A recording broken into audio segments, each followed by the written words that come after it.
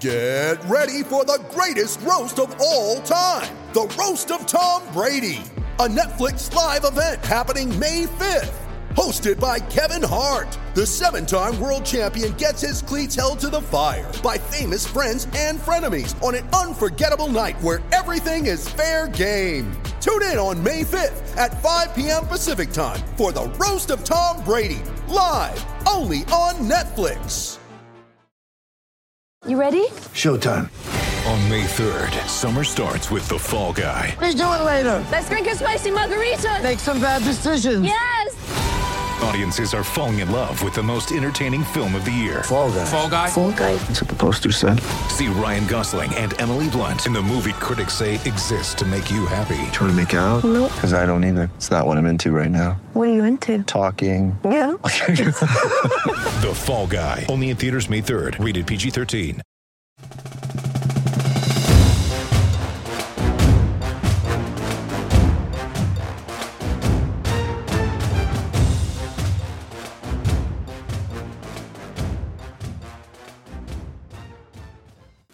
Welcome back to the John Clay Podcast. I'm John Clay, sports columnist with the Lexington Herald Leader and Kentucky.com. It is Monday, July the 12th, 2021. And on today's podcast, we talk college basketball with Matt Norlander of CBSSports.com. He's a college basketball analyst and college basketball writer for CBSSports.com. He's also the co-host of the Eye on College Basketball podcast, along with Gary Parrish. We talk with Matt about the current happenings in college basketball, specifically the transfer portal, how Kentucky has done in the transfer portal. We talked about NIL, what sort of effect that's going to have on college basketball and recruiting. We talked about the withdrawals from the NBA draft, who stayed in the draft, who withdrew from the draft. We also talked about a little preview of the upcoming 21-22 season, who some of the top teams are going to be and how Kentucky fits in there as well. So let's not waste any time. Let's get right to it. My conversation with Matt Norlander of CBSSports.com. Okay, my guest on the podcast is Matt Norlander, college basketball analyst and writer for CBSSports.com. You can hear Matt and Gary Parrish on their excellent Eye on College Basketball podcast. It's a very entertaining listen. If you haven't checked that out, I strongly encourage you to check that out. Both you guys do a great job. We've had Gary on the podcast before. Matt, how are you doing? It's my pleasure to be on with you. I'm doing well. Thanks for having me. And appreciate it. Middle of July, but I know the Kentucky fan base, they're invested all the same here. So thank you so much for having me on. It could be 120 degrees and college basketball could be like 9 months away. It doesn't matter. People are going to talk college basketball, especially in Lexington, Kentucky. Let me start out, Matt, though, asking you about last year. How did you make it through quarantine with college basketball? How did that affect your job? And what was the toughest part for you guys, for you and Gary and you guys trying to cover college basketball during a pandemic? I think the toughest part is normally, like your job and my job are obviously the same but different. So normally during a season, I will go to a few different spots, and it will be either to work on a feature for .com or for CBS Sports HQ and a video element, and getting to go to different places. Usually, by the way, I'll mix in a place that's worthy of a story, but that I've never been to. So I'd say that was just, and it was a necessary part of it. We all get that, but I don't go to a game every single week. I live in Connecticut, and if UConn's playing a big game or if there's one at the Garden, I'll always dip up or dip down to do that.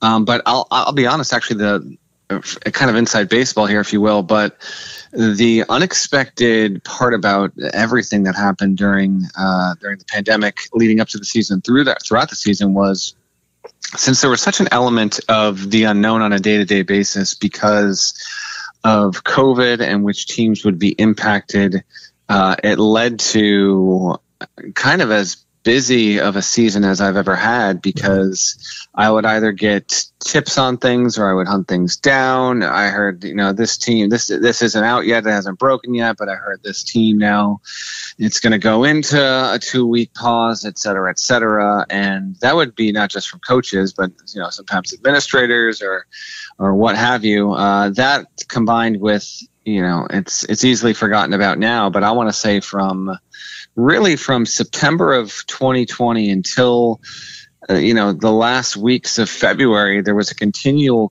curiosity and mystery to how the NCAA tournament was going to be held and everything that surrounded that. And so from a big picture standpoint, that was also something that I was trying to track on a near weekly basis. So it was certainly an interesting season. Obviously, none of us ever want to have to go through something like this again. The pandemic still is not over, but as more and more people thankfully get vaccinated and help us get towards some normalcy in this country, hopefully this upcoming season can be mostly okay. Although I will say, kind of tagging last season into previewing what we got here, I will say this, and this is just based off of a few conversations I've had literally in the past 4 or 5 days with other coaches. There are still plenty of players that are still not yet vaccinated. They're a little hesitant. And so I actually do think, and we're going to get this, I think we'll probably get it more in football first, and we'll see how that impacts the basketball season. But you will potentially see some teams still not just lose players, but in basketball particularly, like, I won't say who, and it's not a power conference program, but I was talking to a head coach at a team just 3 days ago, maybe 4 days ago, and he said only 2 of his 13 scholarship players have been vaccinated at this point. Wow. And he respects their decision, but he also said, listen, to me, many of these players, thankfully have not caught COVID yet, but at a certain level, I do have concern for their health. And then the impact, if we do have an outbreak, like it's going to be troublesome and frankly a little embarrassing if we wind up having to cancel games in the 21-22 season when we have this vaccine available to us. So I do wonder in the college sports space if this might just become a little bit of a story that lingers. Again, football's going to have its season first, and those are bigger rosters. So we wait and see on what happens on those fronts. Yeah, we saw it in college baseball with what happened to NC State in the College World Series. Yep. Hopefully, that won't happen in football or basketball, but that's very interesting. Matt, okay, I wanted to talk to you. One of the things I wanted to ask you about is the transfer portal. Obviously, that's a big story in college basketball. It's a big story here at Kentucky, where Kentucky got several players through the portal. One of them last year before Oscar Shibwe, who came in before during the season from West Virginia. The other guys they got after the season. I think there was kind of a fear. People were mentioning to me, will the transfer portal just make the rich richer? Teams like Kentucky, Kansas, North Carolina, Duke, where mid-major program stars, players in mid-major programs want to move up and play for those types of programs. Has that played out in your mind? What do you think of who has benefited the most from the transfer portal, you think?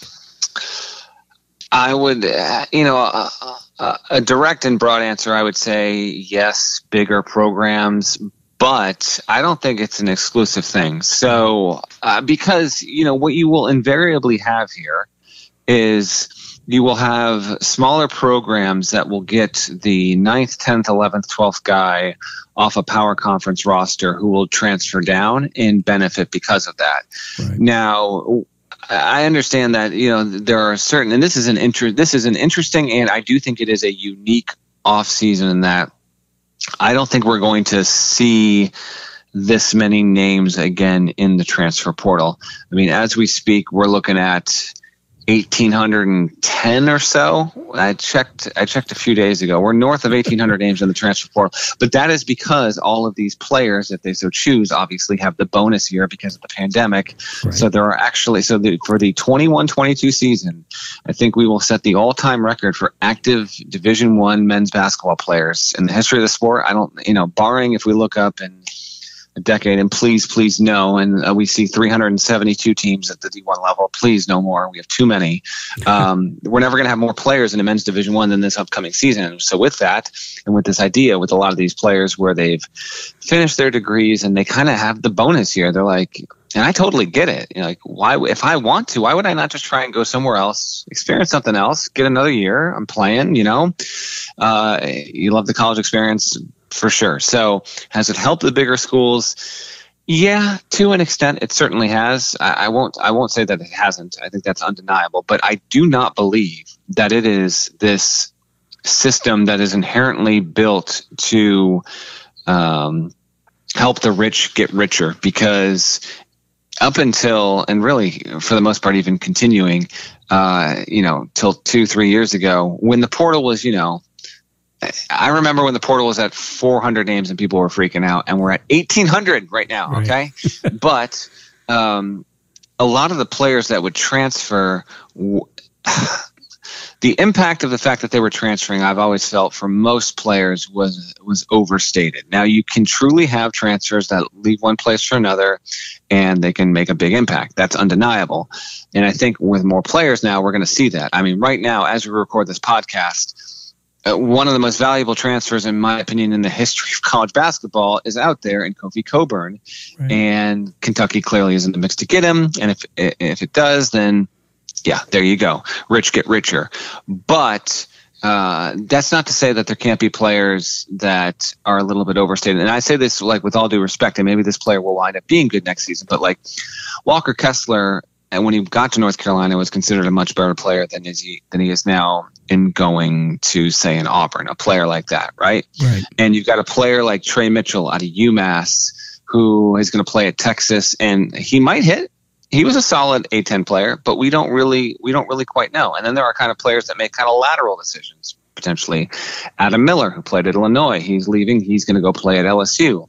We'll have to wait and see on that kind of stuff. So, no, you don't see a situation where a guy who has played well at a power conference program is going to transfer down to a much lower school. Obviously, that doesn't really happen. But I do think that the smaller schools can benefit and have benefited by having older players that choose to transfer down, and in the process, they help themselves. And one more quick lingering thought on this, John, is like Devin Askew reclassified late to play at Kentucky. I don't think that he wound up serving the role that was pitched to him.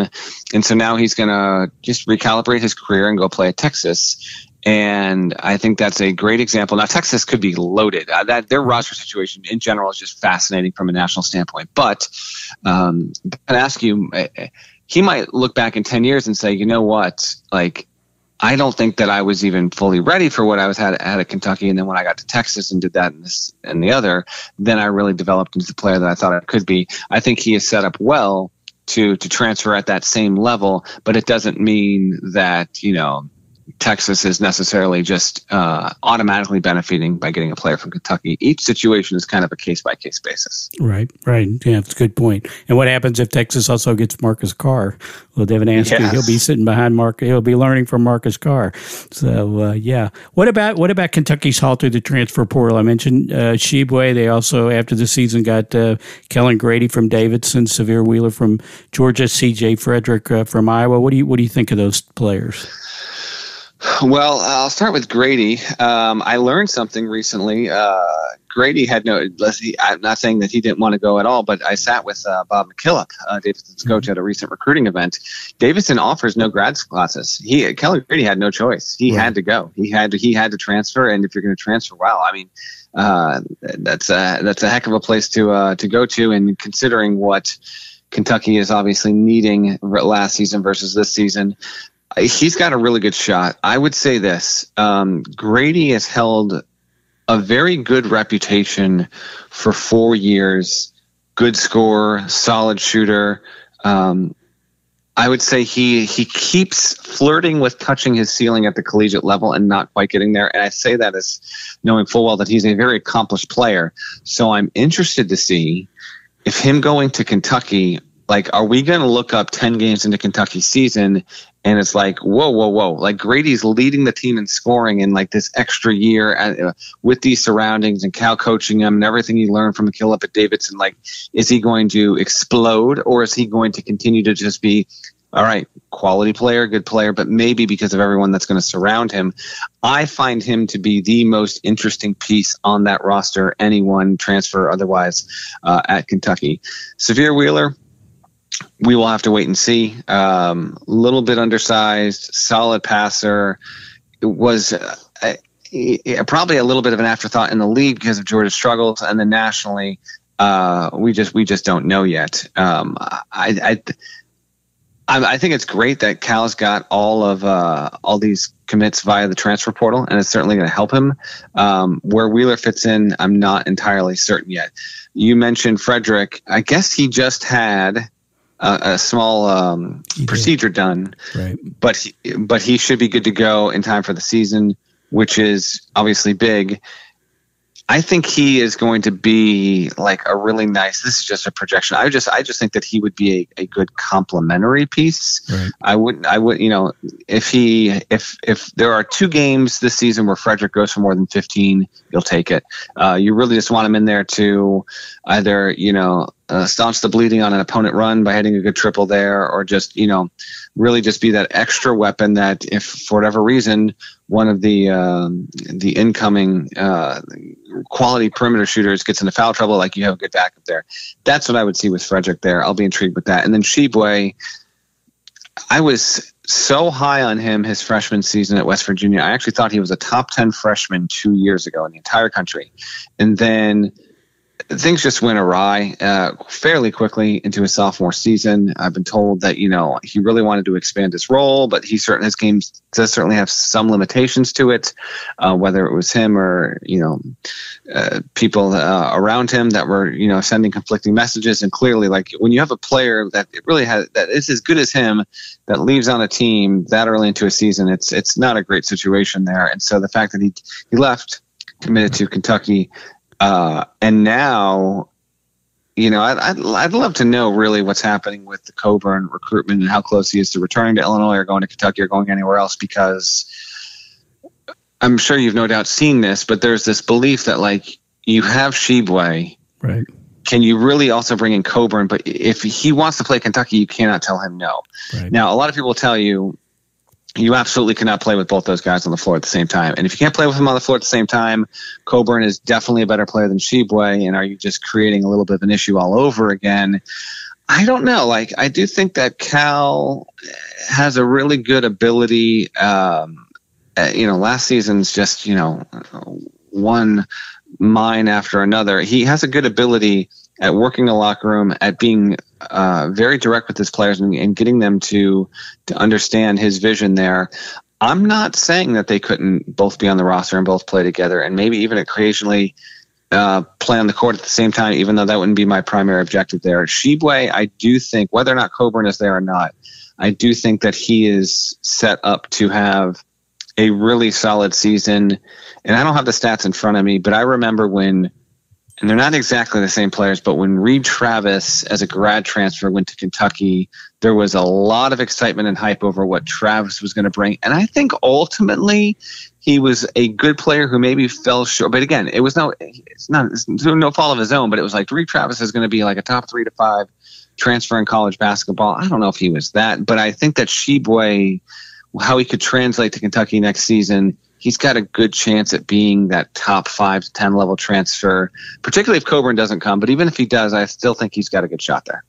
Yeah, no, I think you're right about Travis, the way he turned out at UK. Yeah, the Coburn situation will be very interesting. I mean, obviously with Kentucky, with Orlando Antigua and Chin Coleman, Illinois assistants now on the staff at UK, and Antigua, I think, played a big role in Kofi going to Illinois in the first place. So, we'll just have to see how that plays out. When you need mealtime inspiration, it's worth shopping Kroger, where you'll find over 30,000 mouth-watering choices that excite your inner foodie. And no matter what tasty choice you make, you'll enjoy our everyday low prices, plus extra ways to save, like digital coupons worth over $600 each week. You can also save up to $1 off per gallon at the pump with fuel points. More savings and more inspiring flavors make shopping Kroger worth it every time. Kroger, fresh for everyone. Fuel restrictions apply. My next question has something to do with another guy the UK is recruiting in Jalen Duren, and that's the NIL. What kind of effect do you think that's going to have on college recruiting? And in a case like Duren, where he has said that he is considering the G League, he's considering maybe playing in Australia. Is the NIL a factor now in recruitment on somebody like that, on a kid who, are we going to see kids maybe who would be going to the G League, following the example of the other kids before, that they might instead choose college basketball because of the NIL? I'll tell you what, Jalen Duren's situation is really one to monitor, because he is now And it's also Amani Bates to a certain extent as well, obviously. And Bates was forever the number one player in the class. And now Duran's considered that, at least by 247 Sports. But, man, I'd love to know what kind of pitches are being made his way, both from the college angle, but also if you're the G League and if you are the NBL over in Australia, because a lot of it just depends on what you want to get out of this experience, because he's obviously going to be a one-and-done player no matter which way he goes. But the G League, okay, Jalen Green was a top 3 player in his class, and that's going to translate to him being a top 5 pick, probably a top 3 pick. It didn't do anything to hurt his particular stock. There were other players that went the G League route that didn't improve their stock by going to the G League. If anything, maybe it hurt it to a certain extent. By going overseas, who's the other comparison? Okay, you had LaMelo Ball, considered a top 3 prospect in his class. These are not the same kind of players, of course, as Jalen Duren, but LaMelo Ball goes over. He does that. He even gets injured, doesn't play a ton. LaMelo Ball he's top 3 pick, and now look what he's been able to do once he's made it to the league there. So if you're Jalen Duren, you're taking recent examples of other players who play a different kind of style than you, but they didn't go to college and their stock wasn't hurt. But when they did this, they did not have the opportunities that you have in front of yourself right now. If you are willing and wanting to be a college basketball player, to have essentially 95% of your games on CBS, ESPN, or ESPN2. Okay, right. Be that in the forefront of the college basketball landscape. BMOC, huge star, and I've got to believe, and this is complete guess, I have actually not done I haven't made any calls or texts on this yet, but I've got to believe that if you're Jalen Duren and his family, that Kentucky is lining up pitches to you to say, listen, you can come here, and if making money at this age, if that actually means something to you, if it is something you want to capitalize off of, there's basically no reason why you cannot make $700,000, $800,000 while you're playing in college, because he will be a huge name. There is so much marketing value tied to him. Like, the average college basketball fan does not know who he is yet, but first of all, if he reclasses, and by the time he gets on campus, whenever that is, there will be so much hype around him, not just because let's say he picks Kentucky, because he goes to Kentucky. That alone means millions of people that follow Kentucky know who you are. And then you have NBA projections, top 1, top 2, top 3 pick. That will bring so many opportunities that I do think the NIL, without getting into all the other stuff attached to it, and trust me, that, as you well know, that's like an endless conversation. I do think that Kentucky is so, I won't say uniquely positioned, because it's not. And there are other schools that are similar to Kentucky, but obviously Kentucky's fan base, I would say, is just the most passionate in the sport. That if you are weighing G League, overseas to college, if the pressure doesn't bother you, then if the pressure doesn't bother you and you can make north of $500K, anyone can decide what they want to do. But I just don't see why you wouldn't pick college at that point, because you are getting total exposure, world access to just like world-class training, coaching at that age, at that level. It will be intriguing. I feel like the vibe on Duren is slightly not college over college, but I'm almost like, come back to me in a month here, like during this ever critical month of July, when Cal and that staff are going to be putting on such a press on him in an impressive way behind the scenes.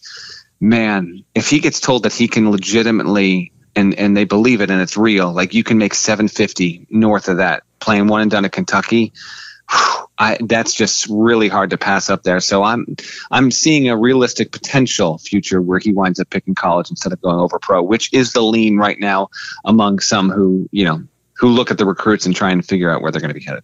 Right. No, you're right. And I think, like you say, I mean, the opportunity to make that kind of money plus get your brand out there, because that's the point you made about being on TV all the time. That's the point Cal has made about, he brought up Cade Cunningham, a guy who Kentucky tried to get but couldn't get, and played at Oklahoma State, which is not a Duke or a North Carolina or a Kentucky, but still he was recognized as the top player in college basketball, the guy who's going to be the number 1 pick.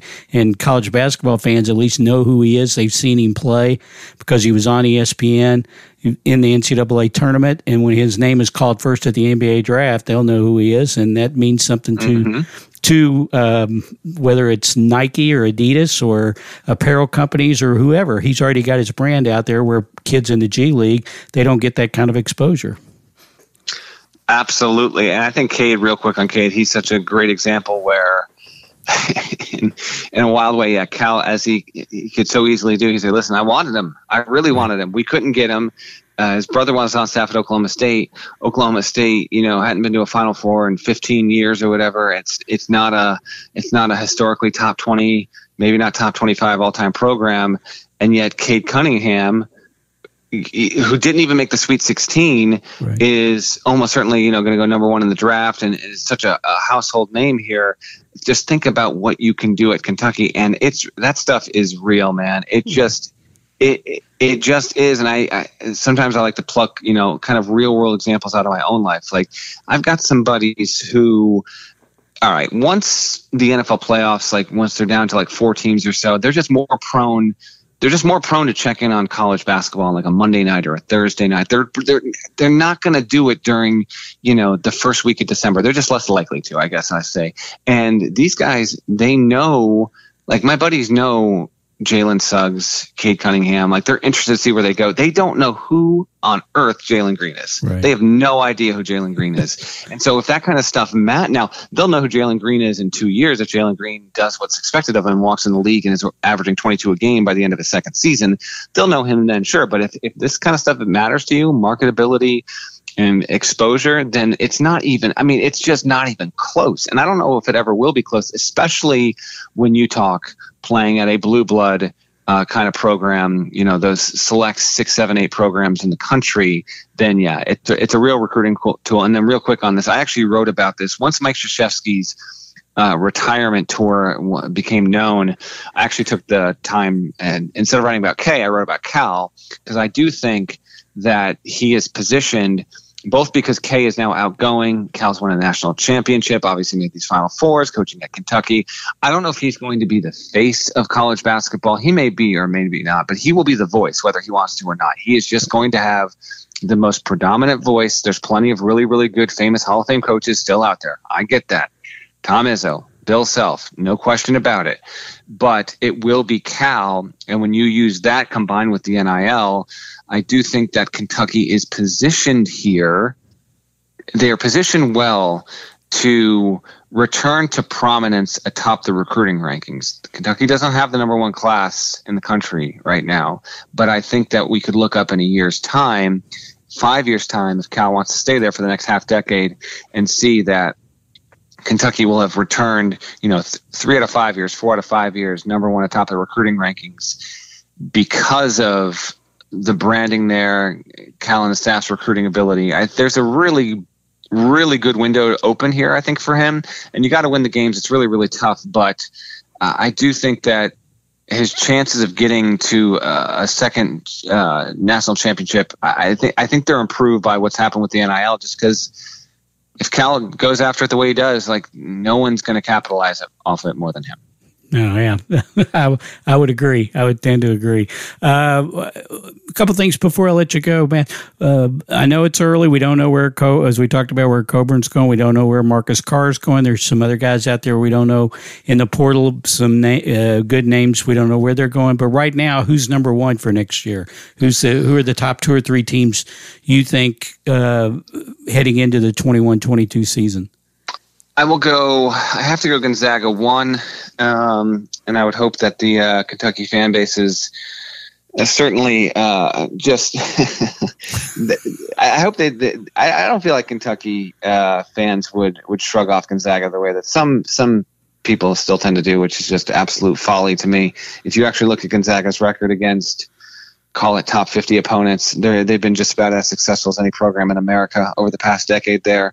So I say that to say, like, just because Gonzaga got just blown out in the title game, it still was 31-1, and by every single objective metric over the course of the entire season, Gonzaga was the best team in America last season. I think they will be the best team in America this upcoming season as well, because they're going to have the best front court, and they'll have Drew Timme, who's probably going to be my pick for preseason National Player of the Year.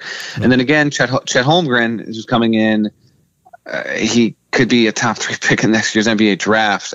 You combine that with guys coming back off the championship team, notably Andrew Nembhard, and they've got a really good Hunter Salas, really good point guard coming in. I would put Gonzaga 1. With Johnny Juzang back at UCLA, I don't know if I'd have him 2, but I would have UCLA in that top 5.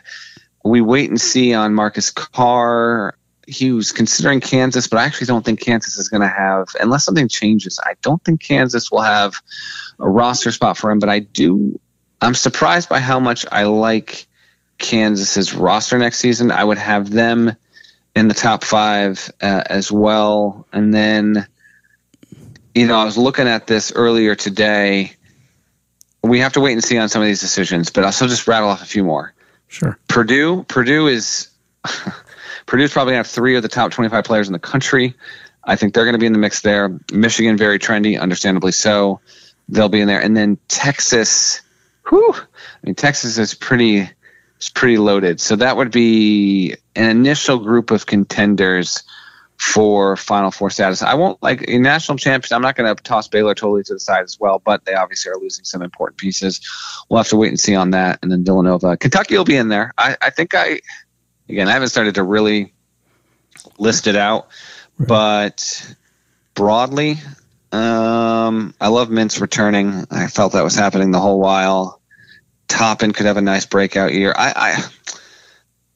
If you tell me they have Coburn, I'm telling you I'm putting Kentucky preseason top 5. If you tell me they don't, I think I'm going to have them somewhere in like the 12 to 15 range, somewhere along those lines, I think. Yeah, that sounds about right. It sounds reasonable. It'll be interesting to see, and it'll be interesting with so many new players on these teams. It may look a lot different in January than it looks beginning of November when teams start to mesh together. What chemistry works and what chemistry doesn't work for these teams.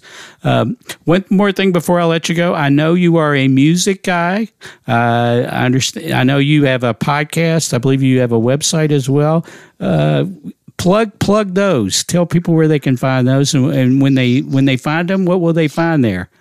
Okay, I am a music dude. Today is actually, as we record this, it's the 50th anniversary of, in my opinion, one of the best records of the 70s, and that is Maggot Brain by Funkadelic. If you are unfamiliar with Maggot Brain by Funkadelic, please go find it. It is just genre shifting psychedelic funk rock. It's fantastic. Anyway, I do host a personal passion project called the Records and Riffs podcast, which I'm so overdue to doing a few more episodes, but I have 2 young children, so I do it whenever I feel inspired. I remember those days.